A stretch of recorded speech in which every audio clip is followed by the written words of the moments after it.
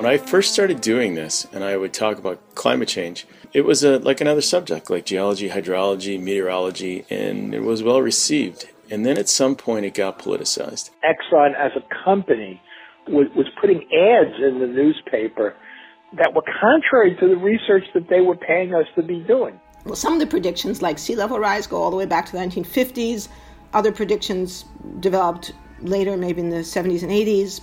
And what we're seeing now is that all of these predictions are coming true. So this is an experiment in shifting public opinion away from urgency, because they know by 1991, we're on the verge of a call to arms. There is legislation being proposed. There's hearings in Congress. There's going to be an international meeting about this. An international body has been formed to study it. The world is waking up. A lot of people today think of Russian bot armies and information wars and the well-oiled political propaganda machine operating in the U.S. as a modern invention brought about by data mining and social media. In fact, those are just new tools in an established trade.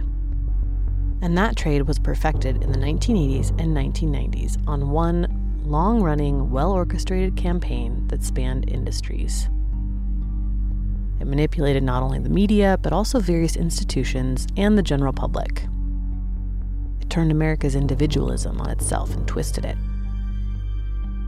It planted the right people at the right parties to make sure progress could be stopped.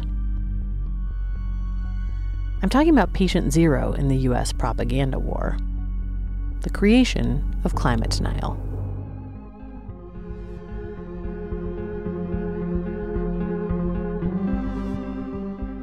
This is a story that's been told a few different times in a few different ways, but always with some key pieces missing. And let's just say, we've found the pieces.